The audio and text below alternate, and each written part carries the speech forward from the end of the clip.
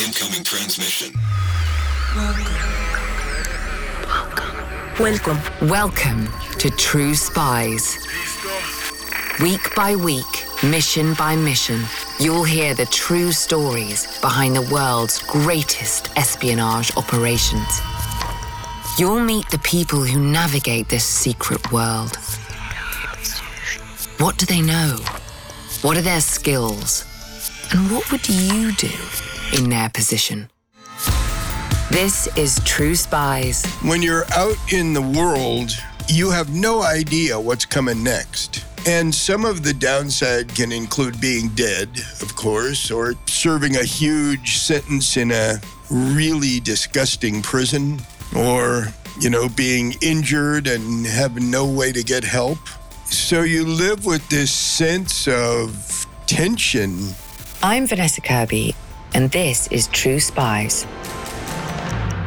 Mexican Maneuvers Part 2 by the Dawn's Early Light.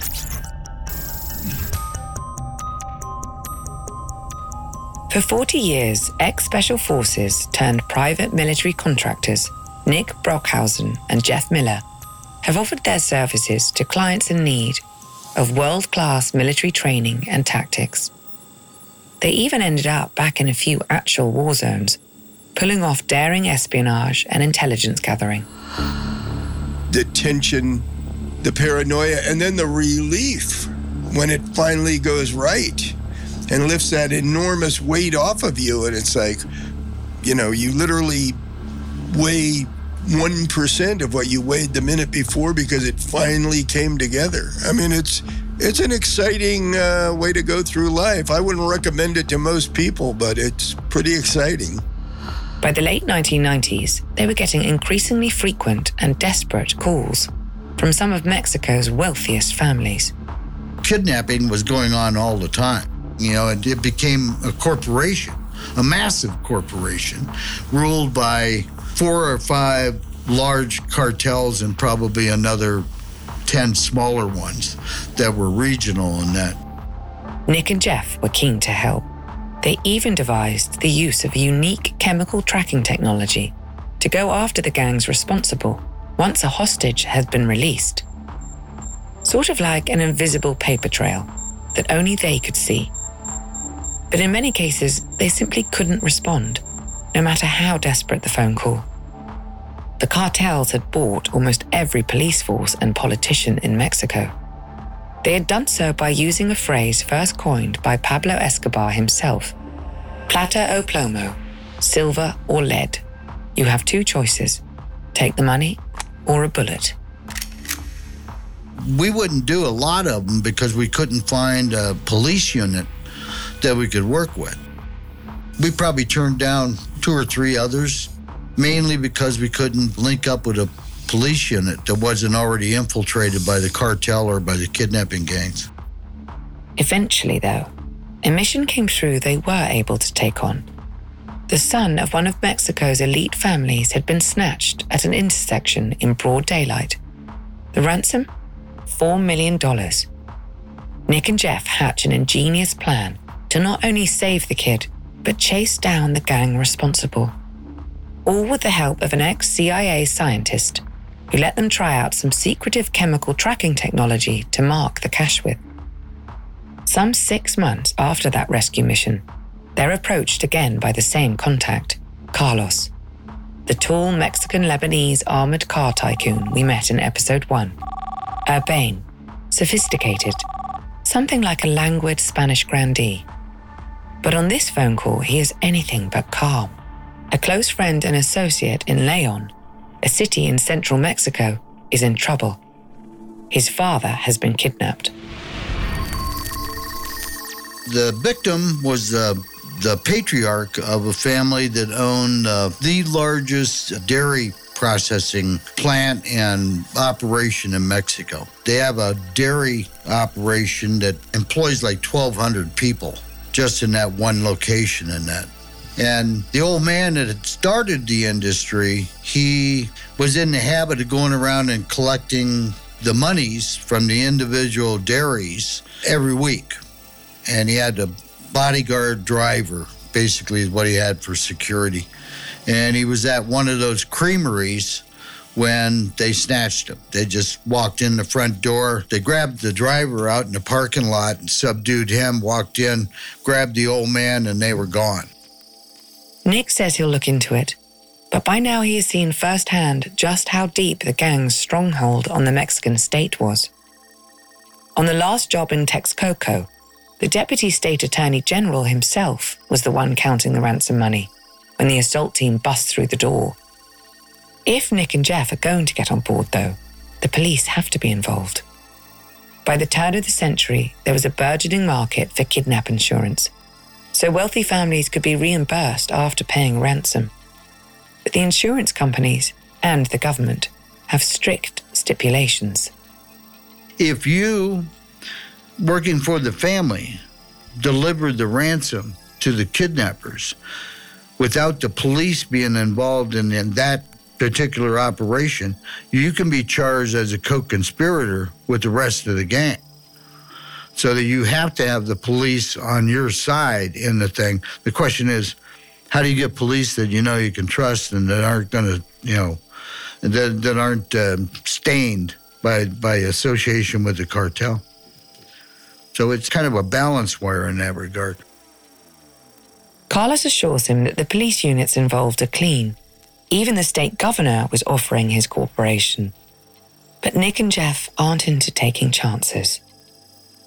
And the Attorney General recommended their state police counter-kidnapping function to work with me. And then I checked back also with the Comandante of the one that I used in Texcoco. And, he also gave them high marks. See, all these little specialized units, they know about each other. They know which ones are trustworthy. They know which ones, who's been naughty and who's been nice, basically. After some further due diligence, Nick agrees to join the mission. The team wants to mark the dollar bills with the same tracking technology as they used in Texcoco. Colorless, odorless, chemically unique and completely undetectable. That is, without the machine that came with it. The problem was that 2 unknown technical operators came too, and last time, one of them lost his cool. Insulted the police unit at the height of the mission, threatening the whole operation. This time, Nick takes matters into his own hands. After the first time, I actually went back to the inventor of the machine and took a crash course on how to operate the machine. In fact, I did that just like 2 weeks prior to getting the notification on this one. I'd come back from that. I spent 3 days with him. After getting comfortable with operating the detector himself, Nick asks Jeff to come on board. But there's a problem. Jeff is off the grid. I don't remember exactly what I was doing, but based on the time it was, I might have been doing a thing down in Guatemala. With his trusted sidekick out, Nick had to improvise, look around for other associates he could depend on. He settled on 2 guys from way back. One of them, Rick, served in the same elite unit as Nick in Vietnam, before joining him in 1970s Berlin as part of another secretive outfit, Detachment A, a group of 90 Green Berets ready to wreak havoc on Soviet military positions and supplies if the USSR had decided to make the Cold War hot. The good thing about Rick is that he's Mensa. He thinks everything out and that. And when the chips are down, that's the guy you want with you because he becomes a one-man assault brigade. The other, Mike, is a former homicide detective Nick and Jeff had trained back in the 80s as part of their work shaping up America's finest. Mike had since earned 2 Valor Awards for bravery during shootouts. Both were exactly who Nick needed. I needed people I could trust, people that if things got bad, I could count on if things went to a shooting portion. The client had arranged a lease of the state governor's private plane, complete with crew. Nick hops aboard and heads to Richmond, Virginia, to collect Mike. Together, they'll pick up the machinery from a facility in New Jersey and rendezvous with Rick in Lyon. As Nick lands in Richmond, he spots that Mike is accompanied on the tarmac by his wife. His wife never liked me, put it that way. No one's wife ever liked Nick. It's just a common failing with the public. As the plane taxis over, Mike's wife sees the huge red lion emblazoned across the Learjet, the symbol of the state of Guanajuato. His wife made the comment to him, "I bet it's a magnetic sign." Like I put it on there just for show. A few more disapproving looks later, Mike climbs aboard. They jet off immediately to New Jersey to collect their ace in the hole, the undetectable Taggant, and get Mike trained up in how to use it. Like I say, it was not user-friendly. If you didn't know what you were doing, you would miss the nuances of what was happening. You think you're hot and you're right on top of it, and you're not. You have to go beyond that. We did a lot of, what do they call it, hound sniffing. You get a false lead, you follow it, realize it's a false lead, come back to the main track and try and pick it up again. As a former homicide detective, though, Mike was the man for the job. It needed somebody who was a hunter or someone who has hunted people before to interpret what the hell you were looking at on the graph and try and come up with a scenario that fit. With the technology in place, Nick and Mike take off for Leon. After arriving, all three of them head to the client's house, or rather, estate. High walls encircle the compound's several acres. There's a full-sized movie theater and even a shooting range. But there's something even more unexpected waiting for them. In one corner of the compound sits a full-grown lioness, the client's very own pet. He had raised her since she was a cub, and she'd been free to roam around. He'd had her declawed because evidently she jumped one of the landscapers and, clawed him up pretty badly before they got her off him. So they had her declawed, but she had not been defanged or anything. Next to the lioness's area is the garage Nick and the team are given to set up. Once inside, they're met with another surprise. The client also was one of Mexico's top amateur racing enthusiasts. He did rally races. In his garage, he had like 15 or 16 race cars in there, plus an old turn of the last century's Rolls Royce with where the chauffeur sat in the front and they were in the back, in the garage. Alongside the dairy plant, the family also owns a Ford dealership, through which they secure a brand new van for the team to install the tracing technology. Nick then realizes he's going to need another man in his crew. The biggest problem we had to mark all those bills. We didn't have to mark each individual one, but we'd take a stack of bills and we'd mark the end of them. The material came as like a stick, like chapstick, and there was also a bottle of liquid. And the bottle of liquid was extremely concentrated. The Taggant needed to be individually layered onto the $4 million of notes. A laborious task, but also problematic. By rubbing the chapstick, something like a small tube, up against each bill, you were likely to get some of the chemical on you, giving a false positive on the machine. So we couldn't personally be in the room when they were marking the bills because we'd be hot with the material on that. Nick knows that to ensure a reliable read from the machine then, the man he drafts in will have to be the one to both mark the dollar bills and make the ransom drop himself, often the most dangerous part of the mission. I needed somebody that was able to stand the rigors of if something went bad, that we'd be able to come in, he'd be able to hold his own until we got there. The state police unit overseeing the rescue is stalling negotiations with the gang until Nick finds the right man. Eventually, he settles on a recently discharged Special Forces veteran, like himself, only younger. He was a jewel, real smart, good guy, type A personality, very calm. And we'd worked with him before because he was one of the trainers at a huge training program that we did in Mexico and did an excellent job at that. With negotiations back live, the gang lays out its instructions. A man dressed all in white is to drive an equally white van to a specified location to pick up a burner phone.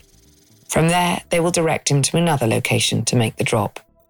And they wanted the bed removed, the back of the pickup removed, so it was just a frame, so they could see if anybody was hiding underneath, etc. With all the demands agreed to, the drop is scheduled for the next day. I think the ransom was $3 or $4 million. So that's a lot of money, and it's a lot of work just to mark the thing. The guy who was going to deliver it, the fourth member of the team, came down. He had to mark all those bills along with one of the police officers. So they sat in that room from about 6 o'clock in the evening until about 11, just marking all the bills and putting them in the bag that they wanted them delivered in. In the garage, Nick and Rick are making final adjustments to the machine. That is, until they start hearing strange noises outside. And we hear this voice, and it's going, "Nick, Rick, help." As they go outside, they spot Mike and the lioness. He's laying flat on his back, and the bars on the lion cage are actually 3x3 steel columns. And there's about maybe 6 to 8 inches between each bar and that. And he had one foot pressed straight-legged out, trying to hold himself against one bar, and the other one was stretched between the bars, and she had his clog and his foot in her mouth. And she was just laying there. You could see she was playing with him. She'd give him a tug every once in a while, and it was taking all his strength to keep from being dragged through the bars and turned into some kind of puree. But Nick and Rick are ex-Special Forces. Sympathy is not necessarily their strong suit. Rick's always a good guy in a situation like this.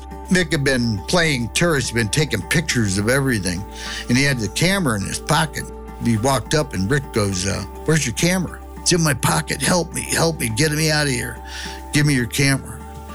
"Why? Give me your camera." So he gives him the camera, and then he's still straining and sweating in that, and Rick takes probably 4 or 5 pictures of him. Eventually, one of the estate staff slaps the lioness round the ear with a roll of lottery tickets. She let go of his foot, and we dragged him away from there. And then she went over and rolled over on her back and looked at us like, "Any of you guys want to try for seconds?" With that rescue over, the next day, the real one begins. The marked bills are loaded into the pickup. Nick hands the driver a burner phone of his own and tells him to keep the line open at all times. That way the team can hear his conversation with the gang directly. Before they go mobile, there's some good news. Jeff is back on the grid and making his way down to Leon. I'd been kept apprised of what was going on and showed up to do my normal cover the escape route mode. But there's also another reason why he's there. This is a common practice with us. We give the other guy a debrief on what we're doing, who we're working with, where we're at, etc.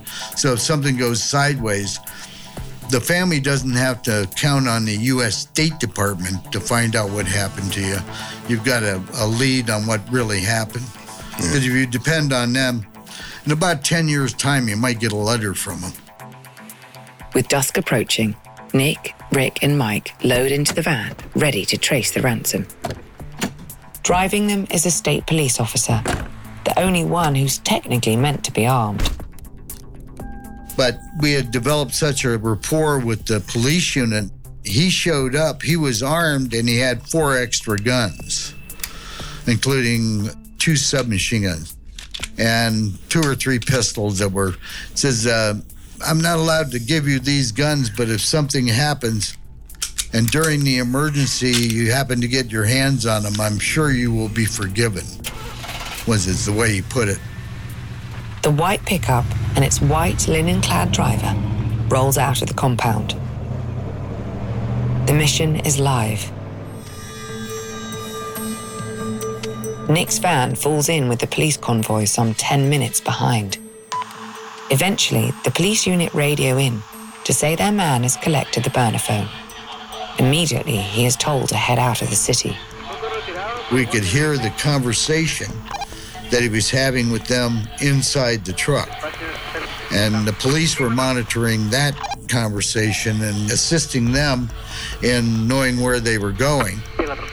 When the kidnappers told them, go 13.6 kilometers on this highway, they knew exactly where that point was. The police convoy weaves left and right through Leon's side streets to avoid detection. Before long, they're in the desert. The Comandante calls Nick to say they know who the gang is and the likely drop point. And it was way out off the toll road. And you get to an overpass, you get off, and then go down the gully, the arroyo, on foot, a couple hundred meters and drop the bag. And that was the instructions. Nick's man arrives next to the drop point on an exit ramp. He's ordered out of the pickup to lift up his shirt and pull up his trousers to prove he's unarmed. Then he grabs the bag full of cash and moves towards the arroyo. Darkness envelops the toll road. As soon as Nick's man steps off the asphalt, he disappears, along with $4 million. This is the most dangerous part of the mission. You never know what's going to happen at the drop.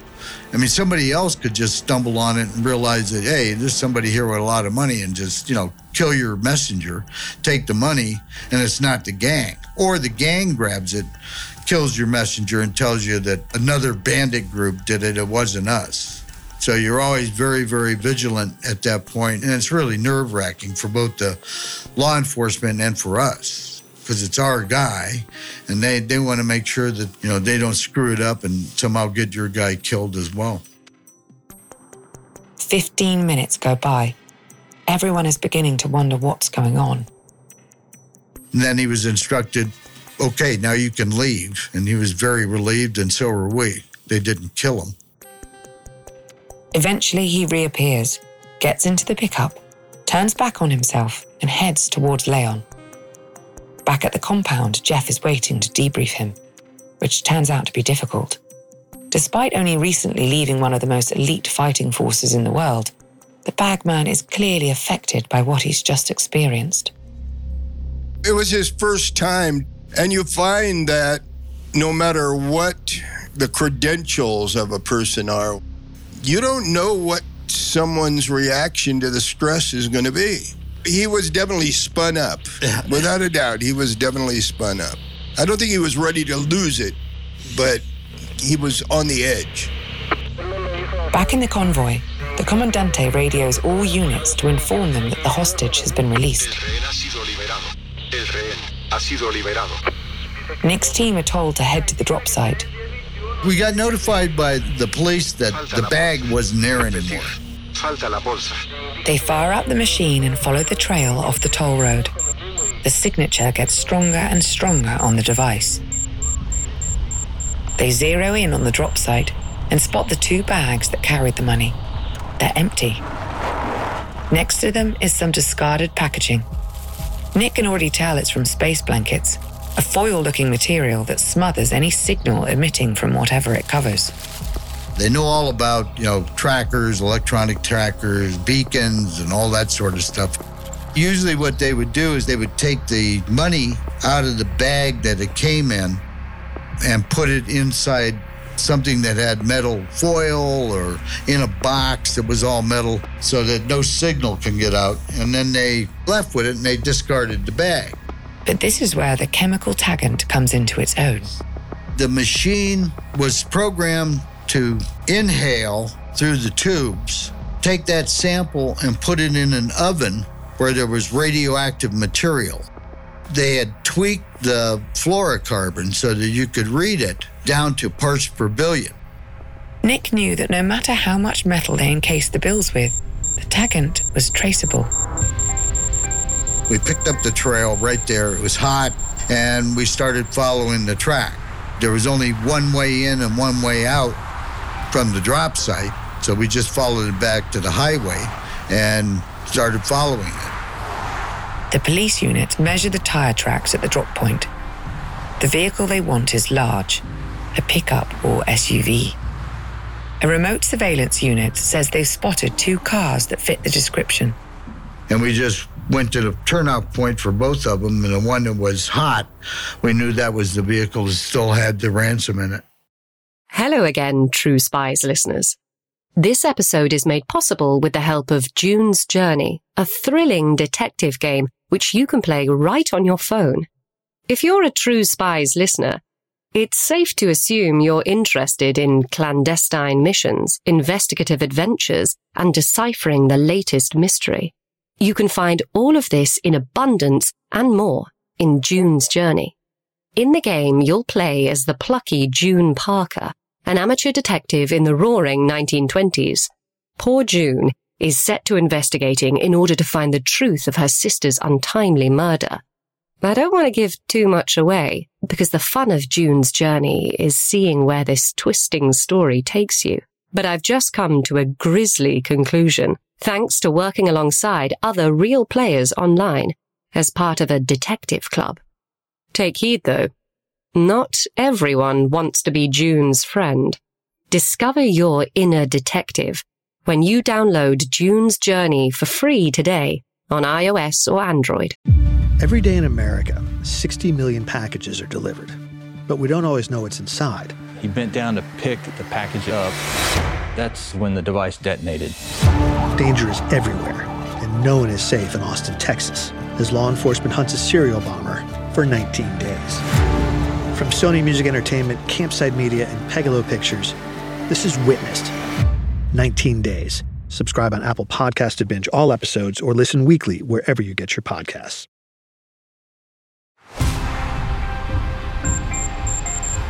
After several minutes following the trail, though, there's a problem. The signature starts getting patchy, dropping in and out. The team all look to Nick. He can see what they're thinking. Is the machine failing at the crucial moment? This thing was sensitive to parts per billion. So it would lose a couple of 100 million on its intensity and then spike back up to real intense. But Nick knows the technology.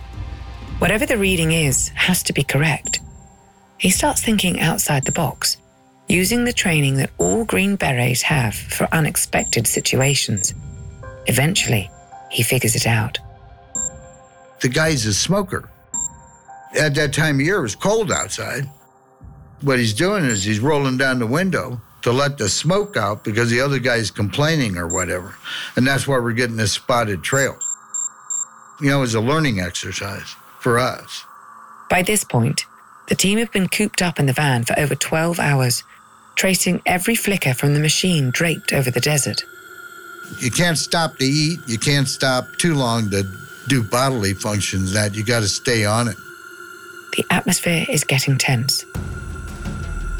The squabbling between Rick and the ex-homicide cop went on constantly.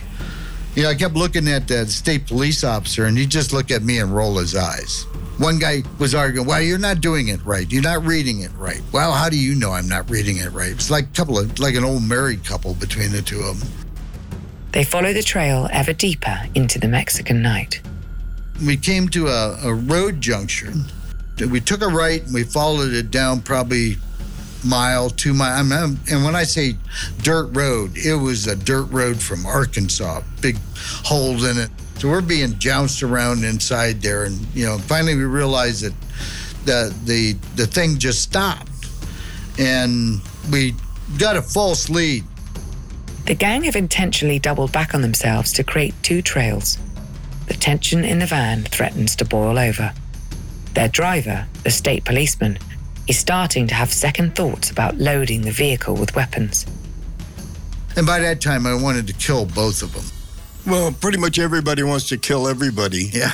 You have no idea the stress levels. You can't even imagine the stress level of that sort of situation where everything is riding. You've got a human life on the line. You've got millions of dollars on the line. and everybody is just tensed up, as tense as a human being can be for hour after hour after hour. And people start to exhibit strange personality traits that may have been covered up under normal circumstances. Yeah. The guy I felt the most sorry for was a state cop from the unit that was assigned to drive the van. Nick tries to calm himself down by singing the old Desperado tune, Pancho and Lefty, in Spanish. You know the one. It was either that or try and do square roots. Something to take your mind off what's actually going on. The others collect themselves too as the state policeman doubles back to the highway. They pick the other trail up and follow it down to an intersection. Dawn is rising to the east. The van tops a hill and the machine spikes through the top of the chart. In the distance, they spot a small village. This is it. We hadn't gone into the village, but we were getting really high readings, so we knew that the money was there. Nick radios the Comandante. And I said, I think we're close to the hideout. You might want to move your reaction force up to at least this point. And, and they, Roger, we're moving now. But the commander has some news too, both good and bad. The good? They had Mexican military with them as well that had come up. So they were basically a convoy of Humvees and SUVs. But what the commander says next is not what Nick wants to hear. The bad. They're at least 30 minutes from his position. On top of this, one of the team, Rick, has evidently not calmed down from the pressure of the chase. I kept hearing somebody screaming in Spanish, and I thought maybe we'd been discovered by somebody. When I got there, it was Rick. Picture this. He's wearing a $800 designer tracksuit, and now he has at least one of the pistols shoved in his belt line, and he's got his hand on the submachine gun. And he's screaming in Spanish about, I've been sitting in here for over a day tracking you. If I have to come down there and get you, we're going to kill everybody in the village and the dogs. Just going on and on. And the state police officer was standing there and he's going, aren't we supposed to be clandestine? With help now feeling a long way away, Nick and the team grab the 4 pistols and 2 submachine guns from the van and take up defensive positions. But we were in between this cut. There was high ground on both sides, so it was a good area. If they came out that way and came up to us, we had the kill zone covered. The convoy is still at least 10 minutes away. Oh, God, it was an eternity. I could see them in the distance when they got closer, because the road snaked out through the hills and that. You could see the road, and then it would disappear for a couple miles and then back again. So I could see the convoy coming towards us intermittently as it broke the hills and that. And I'm on the radio with the Comandante and said, well, we've been discovered, so you might want to get up here now. Nick's driver, the one state police officer who is at the scene, turns to Nick and asks if his crew are always like this. Before he has a chance to answer, they hear the gang stirring in the village. Right after that, we started seeing lights coming on. By that time, the gang was all alerted, and those that weren't trying to escape decided, let's have a Donnybrook here. With that, though, the convoy roars over the hill and into the village. 3 military Humvees split left and right, cutting off the escape routes. I mean, it was beautiful to watch because the special police unit was in the front and they encircled the village and set up on the backside of the village very, very quickly before anybody had a chance to really react. Gunfire breaks out. The assault unit exits the convoy, ready to make entry. They came up and we didn't know which house it was in. And they didn't want us to go forward any further than we were. The Comandante decides they'll go door to door, clearing out Sicarios as they go. Then the order is given. more intense gunfire erupts throughout the village as the assault unit rips through several houses. After a minute or so, Nick can hear that the raid is one-sided. Yeah, there was casualties on the gang side. They dialed several people in. You know, these guys do this for a living. You know, I was talking to them, they said they do anywhere from 14 to 15 forced entries a month. That's like one every other day. So they got it down to a science. Nick motions to his team to regroup back at the van. The raid is complete. Once the unit has locked down the area, the commander comes over to Nick. Not all of the ransom money is in the village. Meanwhile, the police have identified the safe house where the hostage was being held. The commander wants them to check it out to see if they can pick up the trail of the remaining cash. We were going to that location and we decided to stop at the Gigante to get something to eat. When we pulled into the parking lot, the machine spiked right off the bat. So we knew somebody that had been with the gang and touched the money had been in that parking lot. Nick orders the team to drive around the parking lot so he can monitor when the machine spikes. He thinks it's coming from a Chevrolet Caprice diagonally across from them. And about that time, this guy came out, younger man, probably in his late 20s, early 30s, with two women who obviously were his relatives, older ladies and that. They'd been shopping and that. They must have had, 5 or 6 bags and that. They stopped at the Capri Classic. He opened the trunk to put the packages back inside, and bingo. We got a huge spike. By the time the man and his family turn from the trunk, they're confronted with assault rifles. The state police unit has surrounded them in the parking lot.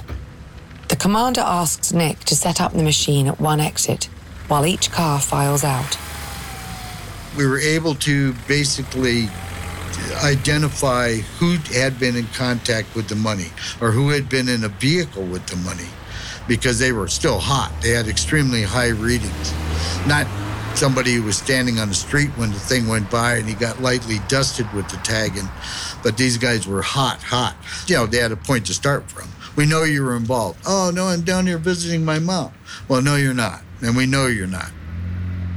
As the Sicarios are rounded up, Nick remembers what time of year it is. It was Christmas time. They decided to go Christmas shopping with their portion of the loot, and they'd gone home and picked up their mother and their aunt to go Christmas shopping with the portion of the ransom money they had. Satisfied that the bills are now accounted for, the Comandante says his goodbyes to Nick and his team.